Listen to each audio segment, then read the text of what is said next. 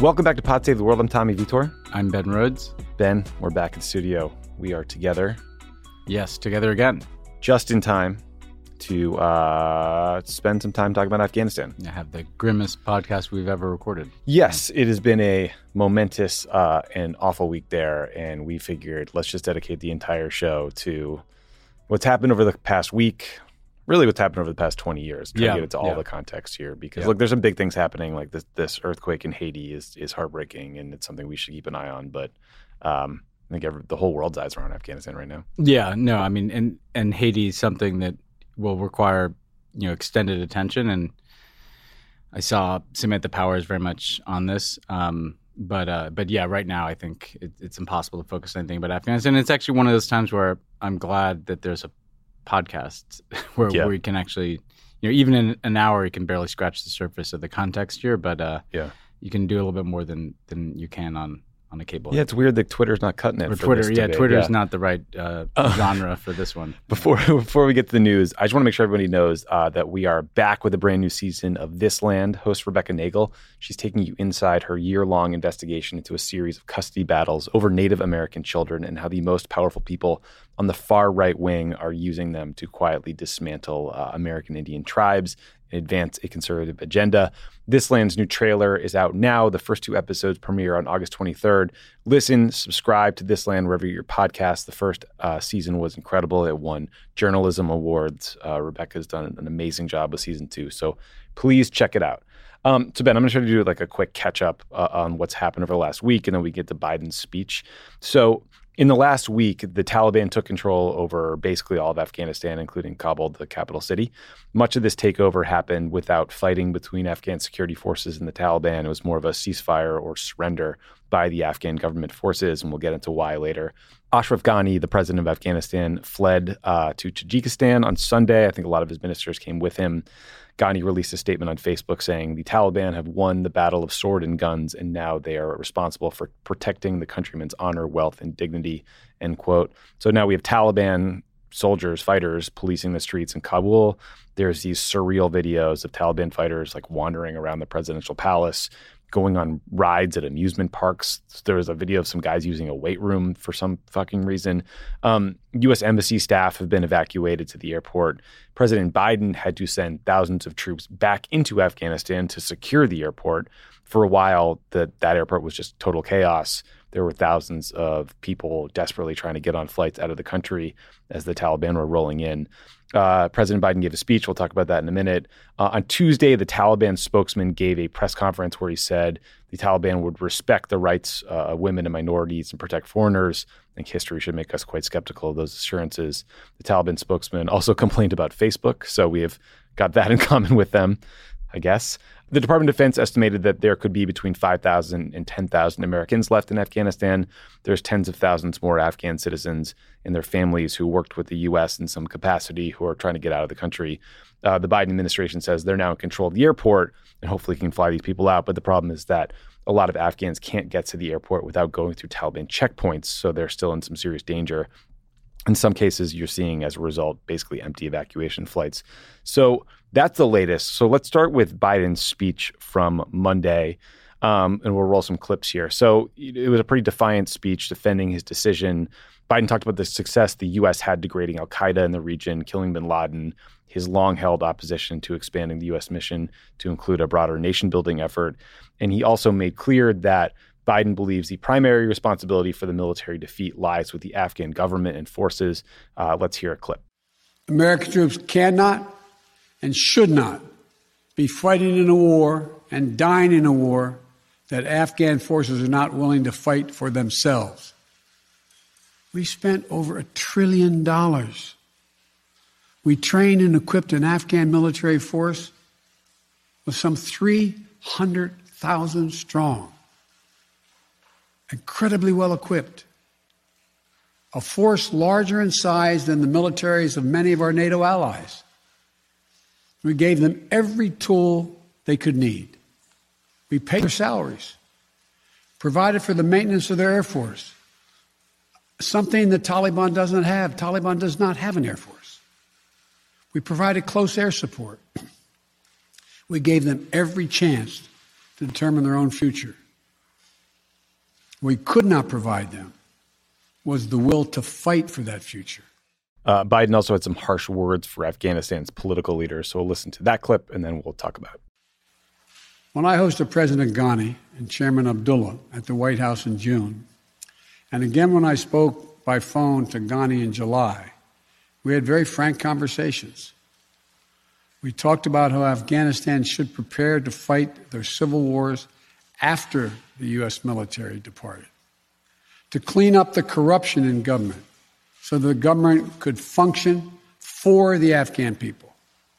We talked extensively about the need for Afghan leaders to unite politically. They failed to do any of that. I also urged them to engage in diplomacy, to seek a political settlement with the Taliban. This advice was flatly refused. Mr. Ghani insisted the Afghan forces would fight, but obviously he was wrong. So, Ben, some listeners were upset by Biden's blunt criticism of the Afghan military in particular, probably less so of the government. I think I understand the point he's trying to make here. I mean, again, like a lot of these peace deals were cut between Afghan forces and the Taliban. We'll get into why later. I also understand how people listening might find this insulting to the tens of thousands of Afghan soldiers, police, many, many more civilians who have been killed over the years. But what did you make of that pointed criticism and the speech generally? I think the speech generally encompassed, basically his best case, which was, Joe Biden has not believed that the United States was capable or should carry out a nation-building exercise in Afghanistan, that 20 years into that effort, the idea that we would stay for another year or 5 years and make a difference in what was already a deteriorating situation, he just didn't believe that was feasible or possible. And therefore, you have to end this war at some point, and he decided that this is the time. And I think that that's a very credible argument to make. I think that the clips we heard, there's a couple of problems with them. One is, just as you said, that there was a kind of noticeable lack of empathy. The Afghan security forces have lost over 60,000 people fighting the Taliban. They've been fighting them for years. He almost made it sound like we've been doing the fighting and now we left and then they just refused to fight. Actually, they've been in the lead here since like 2014, and they've taken a lot of casualties, right? And so a lot of people were willing to fight. And that leads to the second point, which is, he kept saying, and you've heard other administrations officials say, that they lack the will. And there may be a political point to that I'll get to in a second, but really they lack the capability. And that's as much an indictment of our policy over 20 years. Because essentially what we did is we built, yes, a 300,000 strong Afghan security force that was also entirely dependent on not just the U.S. military, but contractors, U.S. military contractors, for things like, intelligence. How do you manage that close air support? I mean, picture a machine that is built to function plugged into another machine. Yeah. And then you just remove that machine, and they weren't prepared to... Logistics, communications, literally the dudes who twist the wrench to fix the helicopter, half of them left between April and June of this year. That's exactly right. They have the equipment, they have guns, but all the things that allow a military to move around, to know where the enemy is, to coordinate air support of people on the ground, those functions disappeared, over the course of this withdrawal. And so his basic point, I think, is one that resonates with Americans, which is that, at a certain point, we can't fight in another country's civil war. And I think that's a credible argument to make after 20 years. I do think it was a little, it just went over its skis, I think, to some extent, and pinning this on some of the Afghans themselves. I think the Afghan political leadership, look, I think, first of all, there is a question as they folded so fast that it did feel like some deals had been cut. Yeah, and I want to talk about that in detail later, because there's a really good Washington Post report about these deals. I feel like we're just kind of at the tip of the iceberg with that. Yeah. I mean, basically, had the Taliban either infiltrated or cut all these deals with, military commanders or people out in regional governments.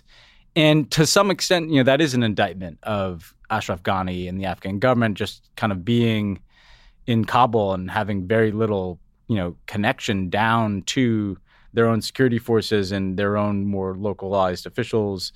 And so the pointed criticism of Ghani, again, you could make the same argument that, Ghani is kind of the type of official who was hugely dependent on the U.S. But it is the case that over successive Afghan governments, there have been these problems around, trying to centralize authority and not being able to do that. Obviously, there's been endemic corruption. Again, I would argue, too, that while that is absolutely the case, and you saw some of these extraordinary videos, I think that the Taliban posted of the lavish compounds that these warlords lived in. Right. Look, there's corruption on our side too, right? In the sense that, people ask that where a lot of that money went, the trillions of dollars. Like, well, a lot of it went to U.S. military contractors. There was a whole kind of war economy that was built. That didn't really reach down to people. And look, I was a part of an administration for 8 years that was a part of a policy of trying to build these Afghan security forces and try to support this Afghan government. So to me, he's definitely correct in his indictment of Afghan political leadership. I think the reality is all of us who were a part of this policy under 4 administrations was also a part of a policy approach that just didn't work. The idea, like, we could go, here's my core point, Tommy, is like, we can go and kill terrorists. We can go and blow things up. Like, that's what our military is built to do. That part of the Afghanistan project, did generally succeed if you look at the degradation of al-Qaeda. But our capacity, this other part of the policy of like kind of building up Afghan institutions, Afghan security forces and handing it off to them, well, clearly that did not work. Yeah, and we're going to dig into the history of how that mission sort of creeped and evolved over time later in the show. So Biden also explained sort of like the more acute question I think a lot of people are having, which is why didn't the U.S. evacuate more Afghans earlier? How is there this like mad rush at the end? So here's a clip of that. I know there are concerns about why we did not begin evacuating Afghans, civilians sooner. Part of the answer is some of the Afghans did not want to leave earlier, still hopeful for their country. And part of it because the Afghan government and its supporters discouraged us from organizing a mass exodus to avoid triggering, as they said, a crisis of confidence. So I found the first part of that argument that Afghans didn't want to be evacuated sooner to be kind of odd and bullshit. I mean, maybe there are some individuals who didn't want to leave. Yeah. But I'm sure there are tens of thousands who have been trying to leave for a long time. So setting that aside, I'm sure the point about the Afghan government not wanting the U.S. to make it look like we're getting everybody out in some rushed manner is true. And it kind of speaks to the fundamental challenge Biden had with this decision generally, right? Like the international community spent 2 decades trying to build up the Afghan military and the government with this goal of that being our exit strategy, right? We hand over responsibility to the Afghans, to their military, and we leave. But once you set a date to get out, the Biden choice becomes rush people out and maybe look like you have no confidence in the Afghan government, or withdraw troops, hand over responsibility, hope it all works. Clearly, in hindsight, they made the wrong decision. They did the hope that it works play. And even with making that decision, like the visa process could have and should have been accelerated. And then maybe your break glass option is you push the withdrawal deadline out 6 months or something to get more people out. But what did you make of this argument, Ben, that the evacuations didn't start earlier because of the Afghan government? To me, this is the biggest problem with this whole withdrawal, is what happened to the Afghans and the failure to evacuate them. That's the thing that I think is hard to excuse. And I'd break it into a couple different issues. One is this SIV issue, right? This is the special visa for Afghan interpreters, people who worked with our military, which is an existing program. And they were, Biden in his speech was saying, well, we've gotten 2,000 of these people out. And Just it's nothing. like, that is a drop in the ocean. I mean, we're talking 50, 60,000 people at least, who are in that kind of danger. And to me, like, what I cannot understand is what he said about people not wanting to leave, or what he said about the Afghan government not wanting mass exodus. Okay, I can see the point about the Afghan government not wanting mass exodus, but just dramatically ramping up that SIV program would not necessarily be a mass exodus where we're saying, like, everybody get out, everybody get on C-17s. Right. And clearly they were still operating within the confines of the existing bureaucracy of the program. There are caps on who can come. There are all these requirements, all these forms, all these hurdles that people have to jump over. Interviews. And I don't know why from the moment that he announced the withdrawal, it wasn't like, that's all gone. And we talked on the show, like, we don't even necessarily need to fly all those people to the U.S. They could fly them to other U.S. military installations. They can take them to Guam. They can cut a deal with a Central Asian country to have a facility there. The SIV program and the failure to just dramatically ramp that up and get into the tens of thousands at least by this time, I truly don't understand it, because I don't think that ramping up that program would have been the kind of mass exodus that is described. Yeah. Now, the second point is another thing that has concerned me, is that until basically the last couple of days, they were not allowing for people like USAID subcontractors, like people who got USAID grants, those types of people. The P2 visas, prior to the P2 visas. Yeah. And just to give people a sense of this, like, what if the U.S. government, like, gives a grant to somebody to set up an organization to promote girls' education, or to catalog human rights abuses, or to do things that the Taliban finds offensive and has in the past killed people for doing those things? Yep. If we subsidize them doing that, how are they not just as at risk and just as worthy of evacuation as someone who's a military interpreter? Right. And these are a lot of the people I know. I've been hearing from Afghans on the ground, Afghans in other countries, desperately trying to get these people out. These people want to leave. So I don't understand the argument that, I'm sure anecdotally there were some Afghans who were like, I want to stay. I even know some Afghans who, I don't know if they wanted to stay, but like they were hoping for better than what happened. Sure. But I wanted to see both, like, that SIV program moving much faster, but then a much larger category of people can get out. They're there now. The question is, how many people can they get out in the coming days, which we can talk about. So you could sense, and I sense this in Tony Blinken's comments in recent weeks, that they did truly believe. I don't think it's spin. I think that they truly believed that there was a risk that it was a mass evacuation, it would kind of precipitate the exact collapse that did happen, but they could kind of see that was happening anyway. Yeah. The writing's been on the wall here for a number of weeks. Well, and that's the thing, right? I think, like, doing the right thing almost required the U.S. government to preemptively say, this effort has failed. The nation building part of this has failed. The government is not stable. It's not trusted. It's seen as corrupt. It's seen as illegitimate, and it's over. And I'm sure COVID was part of what slowed down the SIV process. And you're also seeing this fight spill out into the press, where the State Department staff didn't want to evacuate, and the Pentagon was pissed at them because they were saying, we got to get you out earlier because the logistics will get hard. Well, those things are directly tied to this visa processing issue, right? Because a lot of these State Department officials are trying to help Afghans get out of the country, and they want to stick around and do their jobs because they're like brave people who care about what they're doing for a living. But, there's this push and pull, and it's really hard. We dealt with this a lot after Benghazi, when we were constantly looking at, like, what embassies are safe, what are secure, how can we keep people safe in, like, dangerous places like Pakistan? Yeah, I mean, and I remember the frustration of the bureaucracy of these programs, because everybody's worried about making the mistake of letting in somebody who could... One terrorist. It's all post 9/11 hysteria. But to me, the balance of risk shifted dramatically to just get these people out as soon as the withdrawal decision is made, and you have, like, this narrow window of time where you control things, and you have, like, Kabul not under Taliban control, and I think just clearly not much was done with that. I mean, if 2,000 Afghans have gotten out, I think, this entire year before the situation we're in now, those numbers, again, we're talking about 100,000 people, I think, who are at risk. And one way to just think about this, Tommy, is like, obviously the priority of the U.S. government is going to be American citizens, American diplomats, like you said, that kind of Benghazi effect of really being hyper-focused on that. But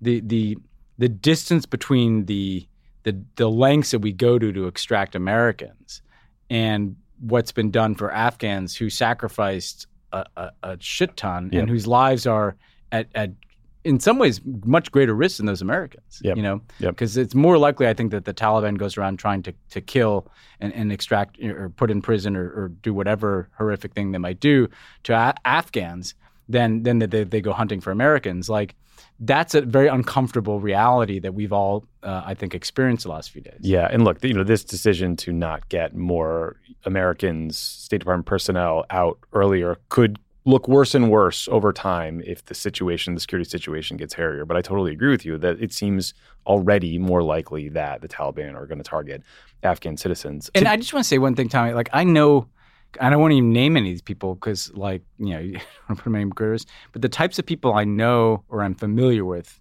who are in these circumstances are people who've, like, built their whole lives around supporting what we said we were doing in Afghanistan.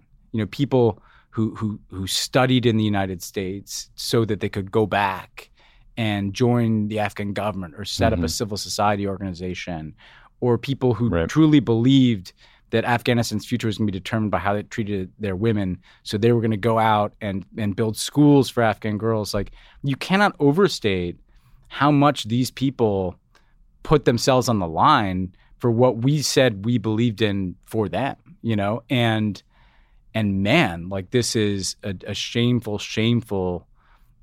situation. And I don't say that to single out even just Biden on this one. Every one of us who worked on this policy, should think about that for as long as we're on Earth. But particularly, I hope that whatever comes next in our foreign policy, is more grounded in people like that. Like, people. Well, let's just say grounded what's possible. I think the U.S., often has, whether it's setting a red line, whether it's telling Iraqi Kurds to rise up in the first Gulf War, right? Like, suggesting to others that we will be there for them at all times when it's not necessarily always possible.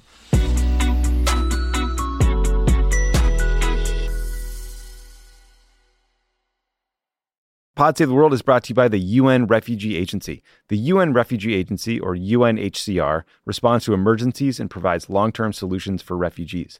They provide aid in over 130 countries, including Ukraine, Syria, Afghanistan, and Sudan, where people are forced to flee from war and persecution at their greatest moment of need. UNHCR helps and protects refugees by providing food, shelter, medical care, and other life-saving essentials. The agency jumpstarts relief in 3 key ways. They transport core relief items stored in even the most remote areas of the world. They deploy expert emergency staff trained to help in crisis situations, and they transfer funds directly to support the emergency. Because of generous supporters and donors, UNHCR can scale up its response within 72 hours of a large-scale emergency. Your support helps provide life-saving aid for refugees whenever and wherever emergencies occur. Donate to USA for UNHCR by visiting unrefugees.org/donation. That's unrefugees.org/donation. Reclaim your time now that you can listen to 4 weekly ads-free episodes across Pod Save America and Pod Save the World. There's never been a better time to join Cricut's Friend of the Pod subscription community. The marketing people say that listening ads-free saves you up to 2 hours of ad listening each month. Imagine the possibilities. You know what you can do with 2 extra hours a week? You can listen to more podcasts. Exactly. 2 more episodes. That's 2 more episodes. Yeah. Get more stuff in your brain. Yeah. Get more stuff in that brain. More stuff and content in there like you're a foie gras goose. Become a member today. Go to cricket.com/friends now to learn more. Hi, I'm Erin Ryan, a writer and host of the podcast Hysteria. And I'm Alyssa Mastromonaco, former White House Deputy Chief of Staff and also a host of Hysteria. And this week, we were asked to talk about Women's History Month, and on behalf of women everywhere, okay, fine. Our show Hysteria is about the way news and culture impacts women in America every week of the year. From the latest on reproductive rights to the ways pop culture handles women's stories. And not just because it's March, okay? We exist the other 11 months of the year, too. What? Don't... You heard it here first. Don't even get us started on our exclusive YouTube series, This Fucking Guy, where we try to figure out how the worst people in America got to be so awful. So if you're looking for a pod that's by the ladies and for everyone, make sure to subscribe to Hysteria wherever you get your podcasts.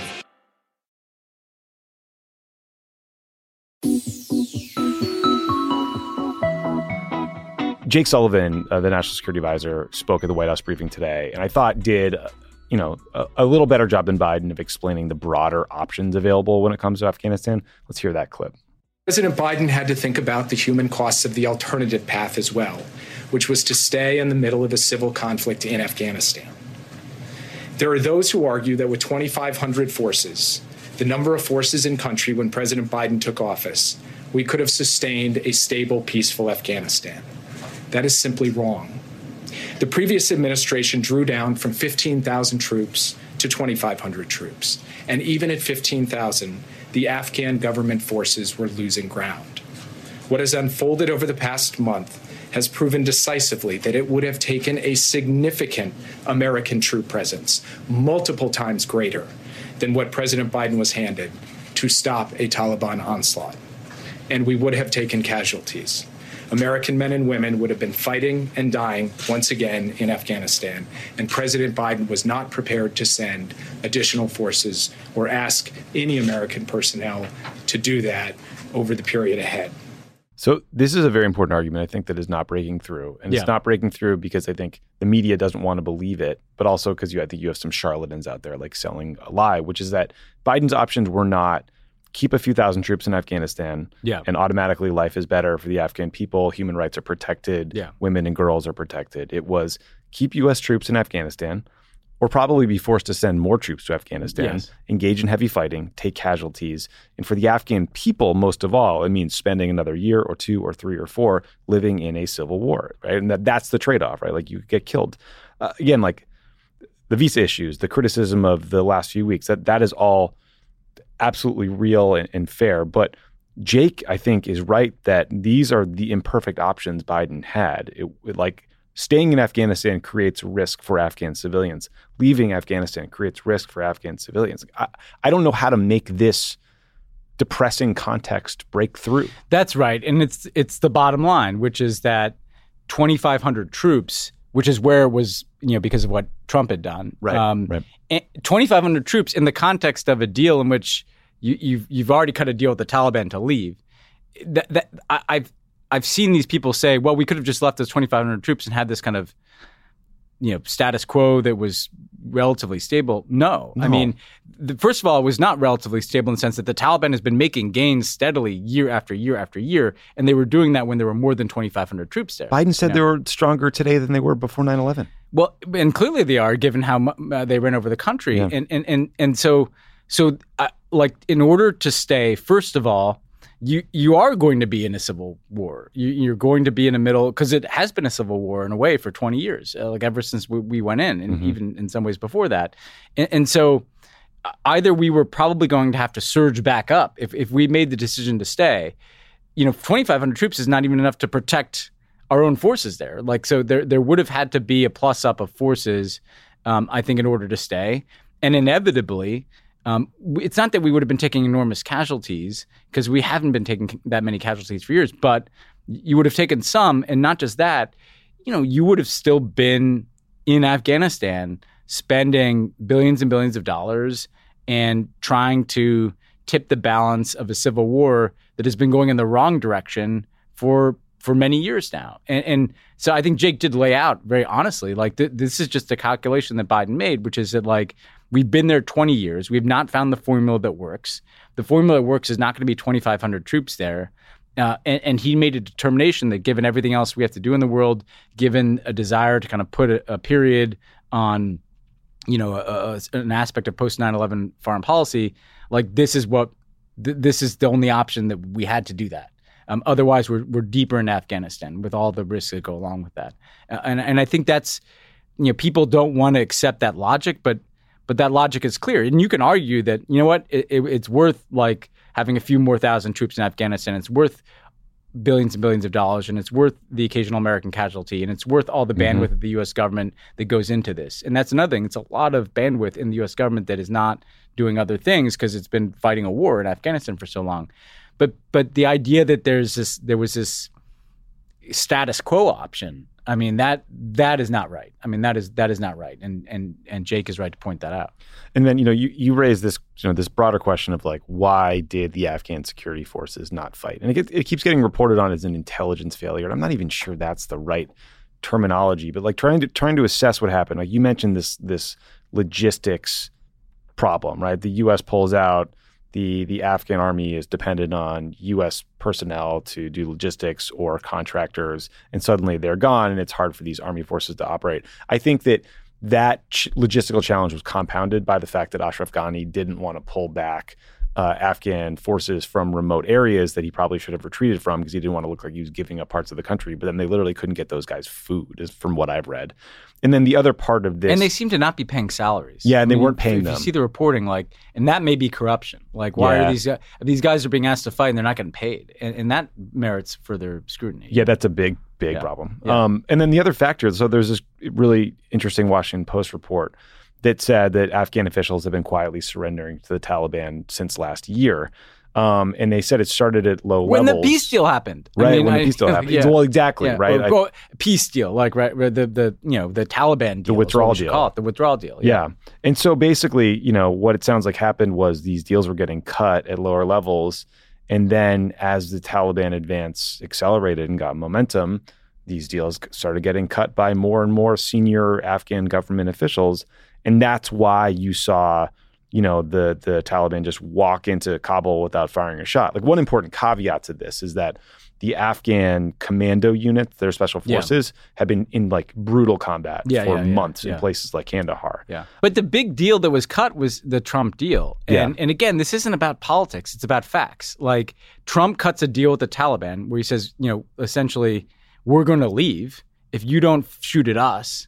And what happened was, they stopped shooting us, but they kept shooting at the Afghan security forces. And all the Afghan, warlords or regional or tribal leaders are looking and reading the writing on the wall. This is even before Biden comes in. And they start cutting deals with the Taliban because they're literally cutting the same deal that Trump cut. They're cutting a deal that says, like, don't shoot at us and, you guys can do what you want. And so the momentum of this thing was well underway by the time Biden made his decision. And that's just a fact that has to be a part of our reckoning with this. Well, so I agree. Like, and again, I think it's quite clear from this conversation, and we'll get into the broader history in a second, that like 4 presidents are responsible for this outcome. But it's been frustrating to see Mike Pompeo and Trump and others try to take a victory lap on this, given their role. So just some context, Ben, that we should talk about. Like you just said, they cut this deal without the Afghan government, Trump and Pompeo, and invited the Taliban to Camp David. And then they attacked Biden when he took the withdrawal deadline from May 1st to August 31st. They said, Biden's going to stick around forever now. Trump forced the Afghan government to release 5,000 Taliban prisoners, many of whom went right back to fighting. And then in 2018, they pushed Pakistan to release Mullah Baradar, one of the founders of the Taliban, who is now basically the de facto leader. The Trump administration did everything possible to prevent refugees from coming to the U.S., including these special immigrant visas for people who helped us, to the point where there was a lawsuit against the Trump administration. And a judge ruled that they'd violated the law because they slowed down the process. And so we have to, this context is relevant. I also think we need to watch this refugee issue really closely because Stephen Miller is already out there trying to demagogue Afghan refugees. And last night, Tucker Carlson on his show said, if history is any guide, and it's always a guide, we will see many refugees from Afghanistan resettle in our country. And over the next decade, that number may swell to the millions. So first we invade, and then we are invaded. That is some chilling shit from a bow-tied fascist fuck. So I don't know, like that. I just think that context is important. No, I mean, there's so much like there. I mean, the deal cut without Ghani too. Totally undercut him in the country, right? The U.S. government that has been the principal force in the country for 20 years cuts a deal with the Taliban that totally excludes the Afghan government. That was part of what cut the legs out from underneath Ghani, because then the Taliban starts cutting deals with these other officials. The strangulation of an already bureaucratic program in terms of refugee admissions, or just stops the already slow-moving gears here. I mean, and to fucking Tucker Carlson's point, the best thing that could happen to this country is to have 150,000 Afghan refugees come in. And you know what they're going to do? You know what's going to happen? They're going to start businesses. They're going to run for elected office. They're going to make enormous contributions to this country. Like we will be better for having them. It's not like charity. We will be enriched by them. In the same way, we're sitting here in California. Look at what the Vietnamese American community has done in this state. You know, these people. The lack of any sense of internal accountability on their behalf is so astonishing. I mean, I'm sure we'll get to Bush here in a second too. But they literally cut the deal with these people. You have Mike Pompeo. They pressured Pakistan to release the guy who's now basically the president of Afghanistan. I'm not formally recognizing it. Not that anyone cares what I think about that. But the guy that they've declared to be the president of Afghanistan. Right. And Mike Pompeo met with the guy. Yeah. I mean, he goes. They took a photo. They released a photo. Meets the guy. And if oh my God, if Barack Obama had done that. I don't even know what the consequences would have been. But there's this kind of, because there was such a farcical nature to Trump, people didn't take seriously agreements that were reached. So for instance, also the withdrawal of U.S. contractors was part of the deal. Yeah. It wasn't just about the withdrawal of the U.S. military. They literally Taliban knew what bargain they were driving. They're don't just get out the military. You got to get out those contractors too, right? So this is all was set in motion in a way, and then Biden comes in, and Biden has had a long held view that he wanted out of Afghanistan, and so he took it, right? Yeah. And so, and in fairness, he didn't have to accept that deal. He didn't. They could have renegotiated it, but I think they decided on balance that the risk. That it was the right thing to do. They could have torn it up. They could have said, we don't abide by this deal. It's a piece of garbage. Yeah. And by the way, they would have been right in saying that the Taliban hasn't really abided by the spirit of this deal either, because there's supposed to be a ceasefire. And that was a point you were making at the time, when you extended the deadline. They could have said, we are extending this because the Taliban's not. So again, this doesn't mean that Biden didn't make the decision he did. It doesn't mean that Biden hasn't mismanaged aspects of the decision he has. It does mean that Trump set in motion a withdrawal that had a lot of momentum and had created a lot of ripple effects in Afghanistan by the time Biden came in. And it does mean that the argument that Jake laid out is true, that the current course was not some sustainable status quo. It was either ramp back up and get back into the civil war, or get out. And people can argue, that ramping up a little bit and keeping Bagram, that there was a limited option you could have done. But this is where things were. Yeah. And look, I don't think either of us opposed having peace talks with the Taliban. They should have included the Afghan government. That was the original sin. This too. I mean, and throughout the Obama years, people often said, how come you guys aren't doing more to have these discussions with the Taliban? And it's because our principle was always that it has to involve the Afghan government. We weren't willing to cut out the elected government. And keep in mind, they were democratically elected. You can call them corrupt. You can call them all these things. They were democratically elected by a lot of Afghans who turned out to vote in difficult circumstances. And to cut them out of a deal like that was pretty extraordinary. I will say another thing that hasn't got a lot of attention. I'm not sure why the Biden people kept on Zal Khalilzad, the envoy who cut the deal with Pompeo. He's not exactly covered in glory here either, Yeah, I mean, it's probably just continuity is probably easier knowing the writing was on the wall. I mean, but it's a fair point. So, look, let's talk about the history of the U.S. involvement in Afghanistan in the last 2 decades and that mission creep over time, because, this is not just a Trump and Biden story. So the U.S. went to war in Afghanistan in early October of 2001, right after the 9/11 attacks. And by early December, the military effort had been so successful that the Taliban offered to surrender, hand over their weapons, and join the political process as long as Mullah Omar, who was the Taliban leader at the time, could live in Kandahar under house arrest. Bush, Don Rumsfeld, they rejected that deal. Great deal. It would have been. It was the deal that was on the table in 2019. And then that mission quickly shifted from counterterrorism to this broader nation-building exercise. You had Bush, who ran against nation building, talking about a Marshall Plan for Afghanistan. This is what he wrote about Afghanistan in his memoir, Ben. Quote, Afghanistan was the ultimate nation building exercise. We had liberated the country from a primitive dictatorship, and we had a moral obligation to leave behind something better. We also had a strategic interest in helping the Afghan people build a free society, end quote. So, of course, as we all know, Bush then invaded Iraq. And for the rest of the administration, Afghanistan was on the back burner. Obama runs on refocusing on the war in Afghanistan we sent tens of thousands of additional troops to Afghanistan in 2009 and 2010. In hindsight, I think we both have said that was a mistake because it kind of got us back to the status quo ante. But the thinking at the time was, as we were just talking about, happened recently, like major population centers were close to getting overrun by the Taliban. They needed reinforcements. The military mantra was more troops, more time, build the capacity, right? Like when we began this big offensive in 2010 in a place called Marja, the military said, we're going to come in, we're going to clear out the bad guys, we're going to hold the territory, and we're going to open up government in a box. That was the proposal, the plan, and that part never delivered. We were never able to clear, hold, and then transfer responsibility. And like we had a Pentagon coming in from the Iraq surge. And I think we're eager, people like Dave Petraeus were eager to try out that counterinsurgency strategy that they think succeeded in Iraq, in Afghanistan. And so I like, again, like victory has 1,000 fathers and loss is an orphan. But I do think like all these administrations were a part of allowing this mission to balloon over time. And I guess my question is, how do you think it never got right-sized? Because I know Obama was asking a lot of these questions in that 2009 Afghan review, right? Like, what's our real objective? Is it to defeat the Taliban? No. Remember, we had to walk that back in the media, and it was like a big deal with the Pentagon?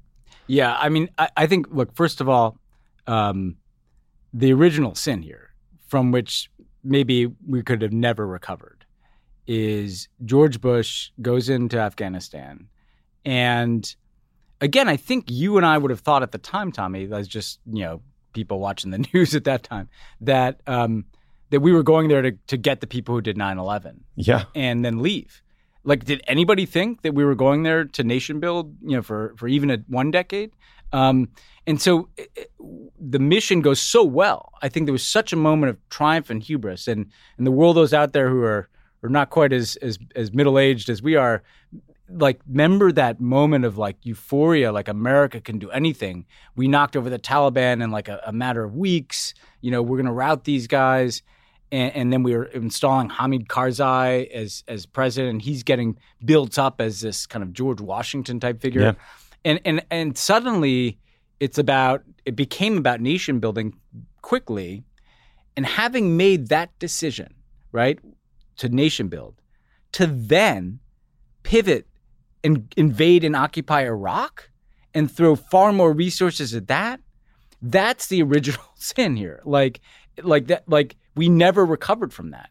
If we were going to nation build in Afghanistan, like, you don't need to be like a grand military strategist to know that if you're commencing a nation building project in a place as distant and different from us as Afghanistan, which may never succeed to begin with, but the last thing you want to do is go invade another country. A place known as the graveyard of empires. Yeah. Oh, it's right? like, oh, the British Empire, yeah. The Russians. Like, there are a lot of countries have attempted to nation build in Afghanistan and have failed catastrophically. So that to me is like, that was always, that's in the grand scheme of the 20 years. The decision to nation build and then invade Iraq stands out to me. It's the one that is kind of irredeemable. Okay, the Obama years. Because by the time we come in 2009, and sometimes we should be very clear, like sometimes people act like we were like, the chairman of the Joint Chiefs of Staff. Like you and I were communications officials. I was some little shit. But yeah, let's be honest in the back here, of the right? room. Yeah. So, and I'm not saying to absolve myself of responsibility. I do just like some context matters, and context is also like I was basically the speechwriter, and you were the spokesperson at the time. We come in, and the Taliban is making gains, and Al Qaeda had really reconstituted itself, particularly in that border region, on the Pakistani side of the border. But Afghanistan was kind of both a place where they could reconstitute and a platform for going after Al Qaeda. Our mistake, I believe, was a surge, right? In the sense that Obama does this review. In the review, he determines, hey, I don't think we can defeat the Taliban. Like they're here. They have indigenous support. They're resilient insurgency. We do have an interest in defeating Al Qaeda, and the military's objective through its counterinsurgency strategy, the logic of a counterinsurgency strategy, was to defeat the Taliban. Yep. It was to kind of go district by district in Afghanistan, beat the Taliban, build security forces, and it was an incredibly expansive project. that would have been far more expensive than even what we ended up doing. Help farmers switch from poppy to grow crops. wheat. I mean, it was an open-ended. It would have been, over 100,000 U.S. troops there for like a decade, right? And that's what they believed. And that might not have been enough. And that might not have been enough. And so then the middle ground that was found was Obama said, like, how long do I need a surge to buy some time and space to take out al-Qaeda? And that becomes, essentially a year and a half. And actually, if you look at the timeline, what's pretty remarkable about the timeline Obama said is that's basically what happened. In that year and a half, we degraded al-Qaeda and we killed Osama bin Laden, right? And so then a second question becomes, why did we stay after killing Osama bin Laden and degrading al-Qaeda? And by that point, it was, we were so invested in this project that, we drew down, but we obviously kept a significant amount of forces in there. But so the Obama challenge was getting kind of caught in between going all in with a counterinsurgency strategy that, by the way, was completely politically unsustainable. There's no way Congress and the American people would have supported like an open-ended counterinsurgency campaign in Afghanistan for another 10 years, or just pulling up stakes. And what Obama did is he gradually drew down and he gradually, trained Afghan security forces. We got down to, by the end of the Obama administration, there's roughly 10,000 troops there and very few American casualties because the Afghan forces are taking the casualties. They are in the lead with our support. And he had meetings where it was discussed, do we take everybody out? And I was in some of those meetings. And the analysis he got was basically that this would happen. Right. And Obama said, I can't, on my way out the door, basically leave a collapsed country to the next president. So I'm going to stop this drawdown at 10,000 and allow the next president to make this decision, which I think that is like defensible in the sense of like, imagine on the way out the door, just creating this circumstance. Like, I think the question on whether Obama should have gotten all troops out earlier is tied up in the surge and whether there could have been a quicker drawdown. So yeah, I mean that. I mean, look, and I just think, and that, by the way, is like I said, like. That sounded like a long answer. That's like just skimming the surface of 8 years of Obama and 7 years of George Bush. Well, and just thinking back to 2009, I mean, like it did feel at the time like the threat from al-Qaeda was growing. It was. Right? Because we had no question. We had a plot, the very scary plot around Obama's inaugural that luckily didn't turn into anything. But, the Christmas Day bomber, Umar Farouk Abdul-Muttalib, like if he had done a better job of executing his mission, he would have taken down a passenger jet over Detroit. There was the Times Square bomber that emanated, I believe, out of Pakistan. Yeah. There were AQAP. There were threats out of Yemen, right? And I'm not. Obviously, you don't send more troops to Afghanistan to solve a problem in Yemen. I'm not suggesting otherwise. I'm just talking about like the broader context that like the war on terror, fear, and mentality and risk that we were all hearing about in intelligence from terrorism was pretty high. But here's the central tension in the whole deal, right? That came to the forefront 20 years later this week. There were always kind of two wars. There was the war against terrorists, and then there was like the war against the Taliban, right? And the war to kind of build a nation building, domestic. And actually, the United States, and Biden said this in remarks, executed the war against al-Qaeda very well and achieved big successes there. And I believe, even as someone who, if you listen, pretty progressive guy here, thinks that the excesses of the war on terror have been a total and utter effing catastrophe. It was the case that, at least from what I saw when I came in 2009, that was a very real terrorist threat. Like there was a reconstituted al-Qaeda core that was plotting attacks. And so that counterterrorism piece, went forward.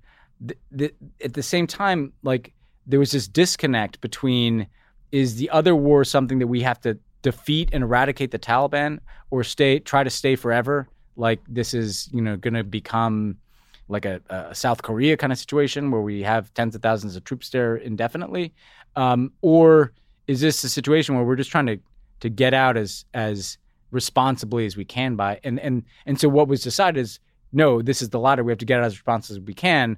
And that becomes an effort to train the Afghan security forces. And obviously that effort did not succeed.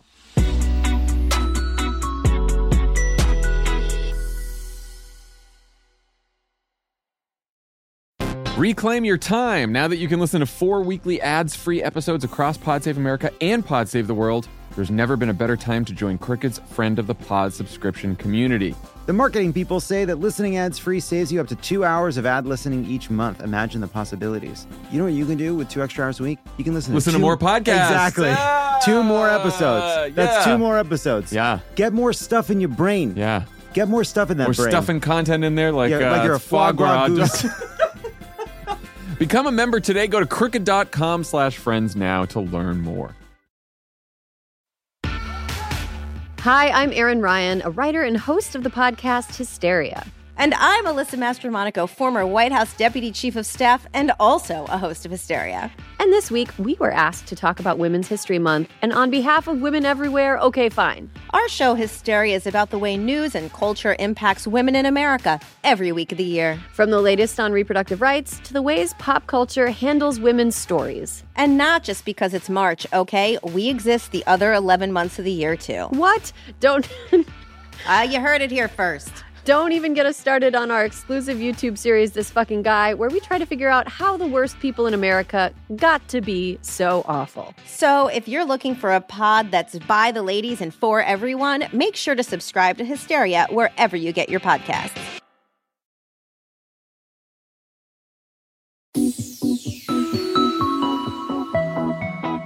So a couple more things. So I think everyone's trying to figure out now, what will a Taliban government look like?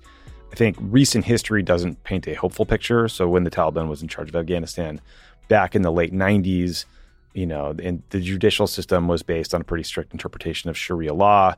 Women's rights were severely curtailed. They were forced to wear burqas. They weren't allowed to go out unaccompanied. Women couldn't go to school. There were rampant human rights abuses.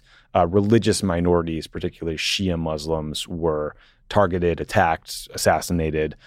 There's been some reporting, speculation about the current Taliban leadership structure. Ben, it was not heartening to see Sirajuddin Haqqani as the deputy leader of one of the heads of the Haqqani group, one of the more vicious, brutal terrorist factions in the country. So, it's probably too early to speculate about what the Taliban government might look like. But I mean, how do you expect the international community will or will not interact with them? Because you're already hearing about meetings with Russians, maybe meetings with the Chinese, what the U.S. might do, what presence we'll keep, whether they'll have a rep at the UN, right? I mean, all these questions are getting asked because they kind of have to. So, I mean, first of all, the Taliban has clearly gotten better at its media strategy, but I don't have any confidence. They did a press conference today. Yeah, then they did an interview with a woman journalist from Tolo News, the main Afghan news outlet there.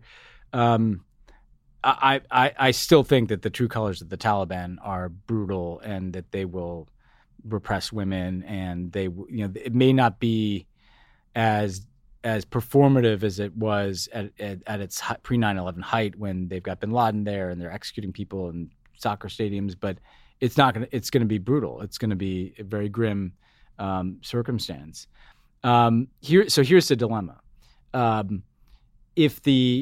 They're going to get some recognition, right? You've already seen that the Russians didn't evacuate anybody from their embassy. The Chinese hosted a Taliban delegation recently. Iran, which has tensions with the Taliban for a lot of reasons, but Iran's going to engage them as a neighbor. Pakistan, has said they're going to wait on recognizing, but Pakistan hosted these guys for a long time. So they're going to get, that's going to happen. I think the real challenge for the U.S. and other countries is, on the one hand, you don't necessarily want to recognize and legitimize what could be a truly brutal and repressive government. On the other hand, what you're seeing now is just having a lot of attention on this does have some moderating influence. So I think the policy dilemma is life marginally better for Afghans if we recognize the Taliban and have an embassy there and just trying to have more countries pressing them to be less horrible? Or is it better served to not recognize them because of the nature of who they are? I don't know the answer to that question. Here's what I do know. One of the consistent policy failures in Afghanistan is our failure to listen to Afghans. and this is a critique I apply across American foreign policy. Like, we've been in Afghanistan for 40 years, basically, if you count the fact that we basically created the Mujahideen who evolved into the Taliban in the Reagan years when we were using them to fight the Soviets. And at no time, like, we always look at this place just through the prism of whatever the present day political context is in the United States. Like we need to be, and there's another reason why you want a big Afghan diaspora, another reason why you want a lot of these people to get out. Let's listen to them. Like, let's listen to them about how to think about the Taliban and how to think about these questions. Because again, I think too often we've been trying to impose solutions on Afghanistan, a place that we clearly don't understand, no matter how long you work on this issue from Washington. And so I think we're going to have to be informed by that viewpoint as well. Yeah. So the last thing I want to talk about is the politics, because, the situation, what's happening over there is far more important. But it's very annoying over the last few days hearing cable news pundits say, oh, Americans don't care about foreign policy. It's not clear if this will impact them. Total self-fulfilling prophecy there. Yeah, and it's true until it isn't, right? Americans didn't care about foreign policy until 9/11 happened, and then it drove every election for several cycles. Yeah. So, over the years, polling has found a pretty big majority of Americans wanted to get out of Afghanistan. Politico and Morning Consult did a poll that came out on Monday that said that might be changing quickly. They polled from Friday to Monday and found that support for withdrawal had gone from 69% in April to 49% now. So if that's accurate, and there's reasons to doubt all these polls, but that'd be a big shift. But I also wonder if, support or oppose being in Afghanistan or support or oppose withdrawing from Afghanistan is the right question, because sometimes the sentiment is just more basic. Like, it can be Americans don't like losing. They don't like hearing that the U.S. has been humiliated, which is literally the language you're hearing from like New York Times straight news copy, right? Like, America's humiliated, Biden humiliated. Like, that is the language. It's about pride. And, you don't know what'll happen if there are these horrifying images out of Afghanistan, like we saw in the late 90s, or if there's reports that, Al-Qaeda is gaining strength, right? There's all these ways this could cut. So it's obviously too early to know what the politics will be. But I do think it's worth talking about it, because this fear of terrorism and the insanity with which we have put resources behind preventing terrorism while like 600,000 people die from COVID, right? It's obvious. Like, it's obviously a mismatch. It's imbalance. But those terrible policy choices are driven by these perverse post 9/11 political incentives. And like, we need to fix it. And I don't really know how. And this week is not giving me a lot of hope. Yeah, I'd say two things about this. I think the first thing is there's a kind of dumbness to how, this gets stuffed into some narrative that can be digested by like a certain vein of DC political commentary. So like this whole Saigon thing, right? This is a lot like Vietnam in the sense that like we should have learned after Vietnam that we shouldn't fight wars like this in countries that we don't understand, where our hubris leads us to make huge mistakes. Like that's the commonality. Like, I don't think Gerald Ford, like, something has changed in the Washington, D.C. kind of political class.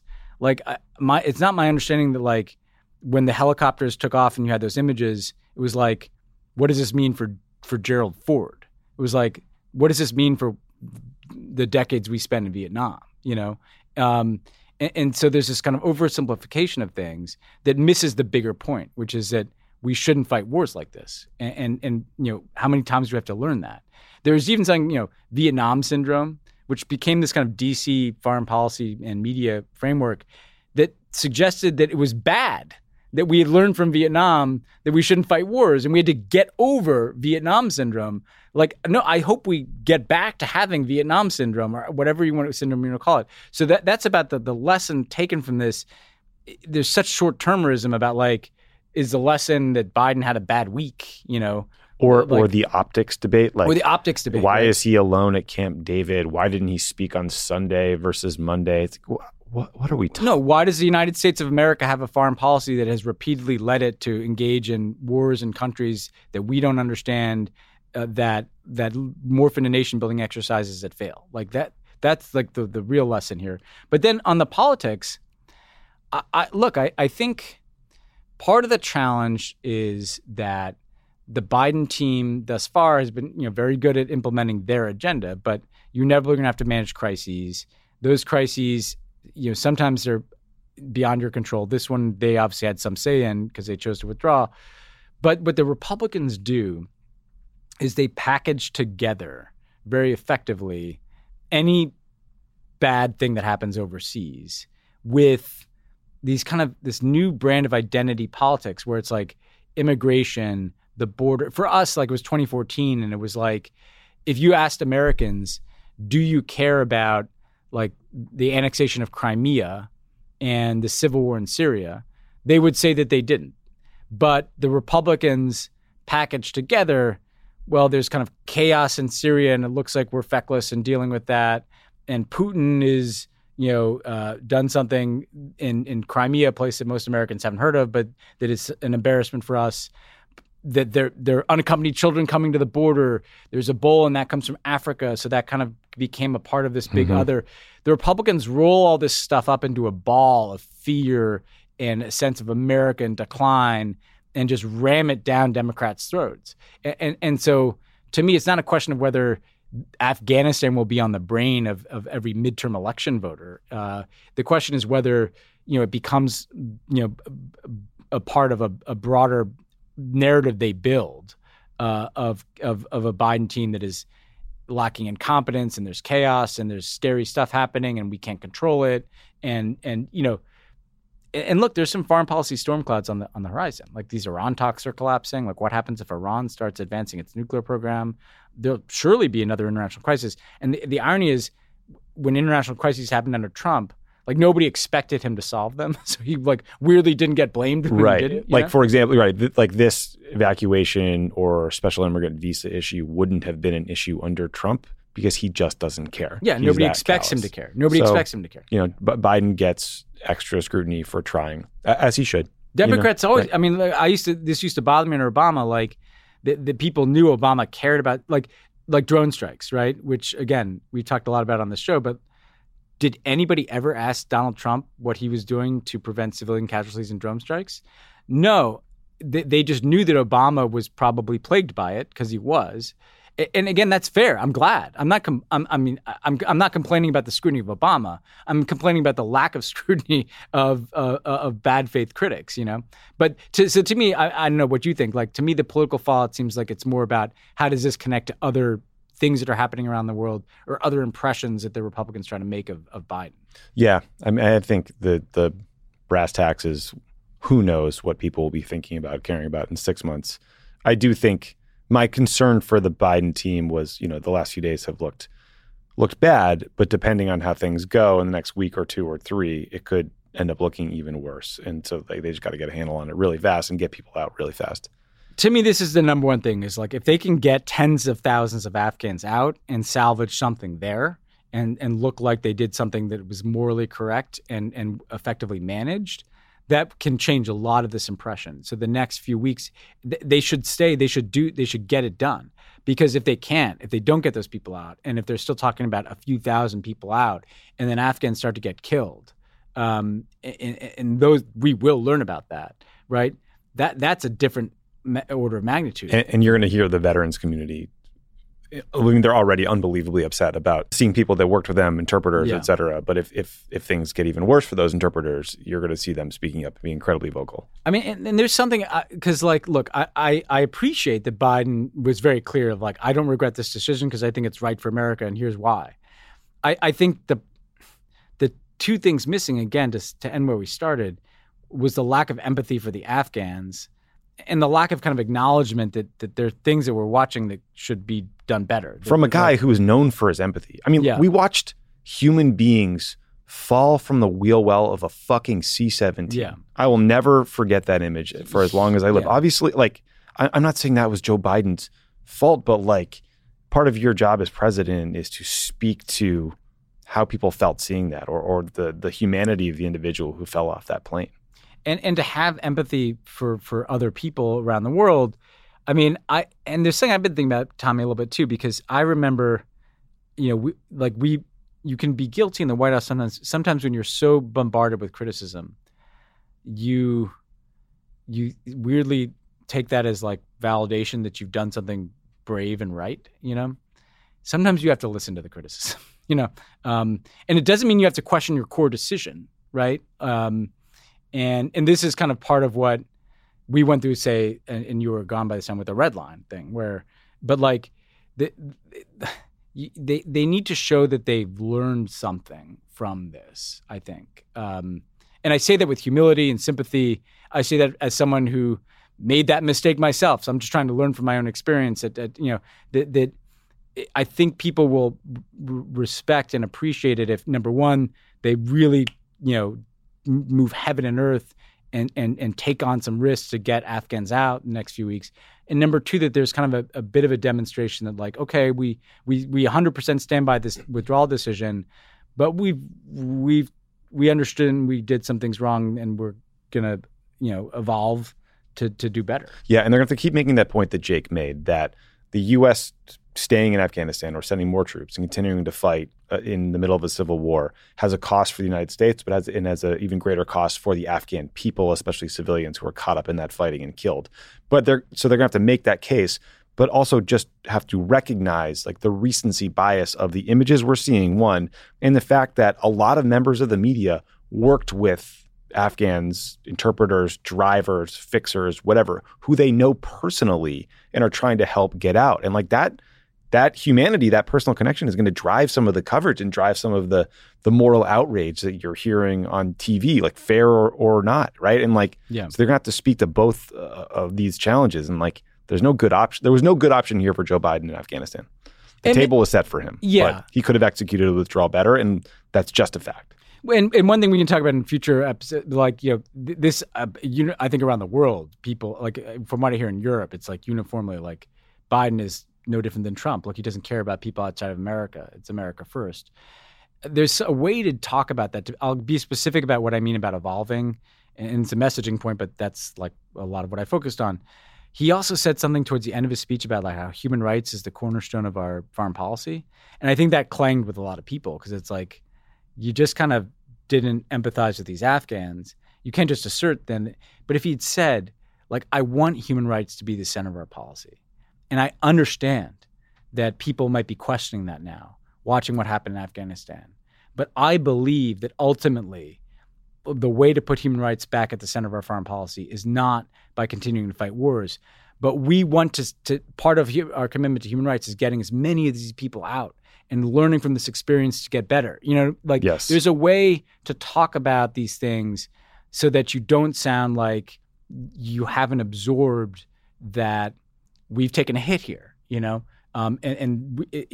what you want to suggest is, no, we understand that, and we're going to try to get better. Yeah. And then we need to end forever the suggestion, argument, op-ed that says that the U.S. can advance a human rights agenda with the military by fighting a war. I mean, it hasn't worked. Biden can get the high ground on this in some ways, 100%. That's just, I can't believe that lesson needs to be relearned. I can't believe. I mean, it is astonishing to me that some of there's people I haven't even heard from, like Paul Wolfowitz is coming out of the fucking woodwork, right? These people, because again, honestly, like, even to be fair to the Trump people, right? This was basically all set in motion. Afghanistan, Iraq, post 9/11, torture, Guantanamo, all this stuff in like a few months.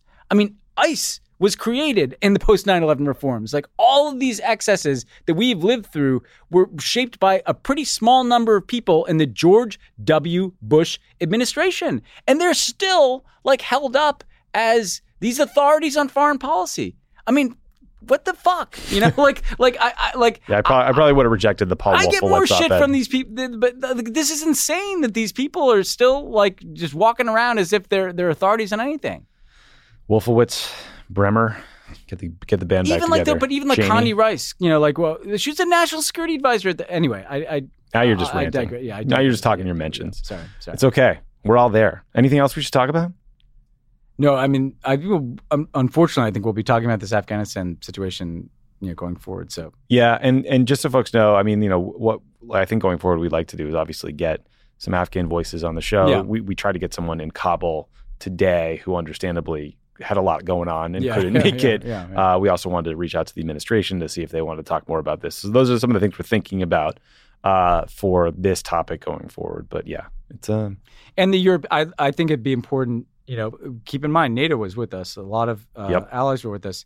So it'd be good. We'll be looking at, I think, how is this being digested in NATO and European countries, and not the lazy like America has no credibility anymore take, but the more like, okay, what's next for us? The other take Taiwan is going to surrender, right? The take I have no time for is like the rest of the world now believes the U.S. won't follow through on its commitments or doesn't understand foreign policy. It's like they've seen Vietnam, they've seen Iraq, they know they watch the Trump administration. I think the rest of the world is pretty well conditioned to realize that sometimes the United States makes horrifying mistakes or goes insane and elects reality show demagogues. Like I refuse to believe the rest of the world is like all that surprised right now when we make a mistake broadly. It's like not about our reputation and our standing. It's about Afghanistan in a poor execution of a withdrawal. That I'll accept. And look, like not succeeding in multi-decade nation-building efforts is not the same as whether or not we'd come to the defense of a NATO ally. Like it's just a different question. Right. And also like to these people like this is America's lost its credibility. Like I think that was pretty much that horse was out of the barn with the fucking election of Donald Trump. So like the insurrection probably didn't help either. The thoughtful chin scratching takes about America losing its credibility in Afghanistan. I don't know. I guess I could argue that maybe the invasion of Iraq played a role in that. Maybe the financial crisis did, and whatever credibility was left, I'd like to think was pretty much gone by the time that Donald Trump is president of the United States. But by all means, get 3 people at a European think tank to say that America won't follow through. Yeah. Okay. Yeah, that's it. All right. Well, I think that's it for us for this week. Yes. This was helpful for me. Good deep dive. Yeah. Sorry to go on, but I think, yes, hard to do in 240 characters here. Yeah, man. Well, we'll talk to you guys next week. And I don't know, share the episode if you like it, rate, review. We're trying to talk about this in an honest way that includes a lot of self-criticism. But let us know if we didn't do well. Something like that. Yeah, self-criticism is always something that people want until you do it, and then it's like, oh, great. And like, let's criticize some more, Yep. Well, that's the job. Yeah. All right, guys. Talk to you next week. See ya.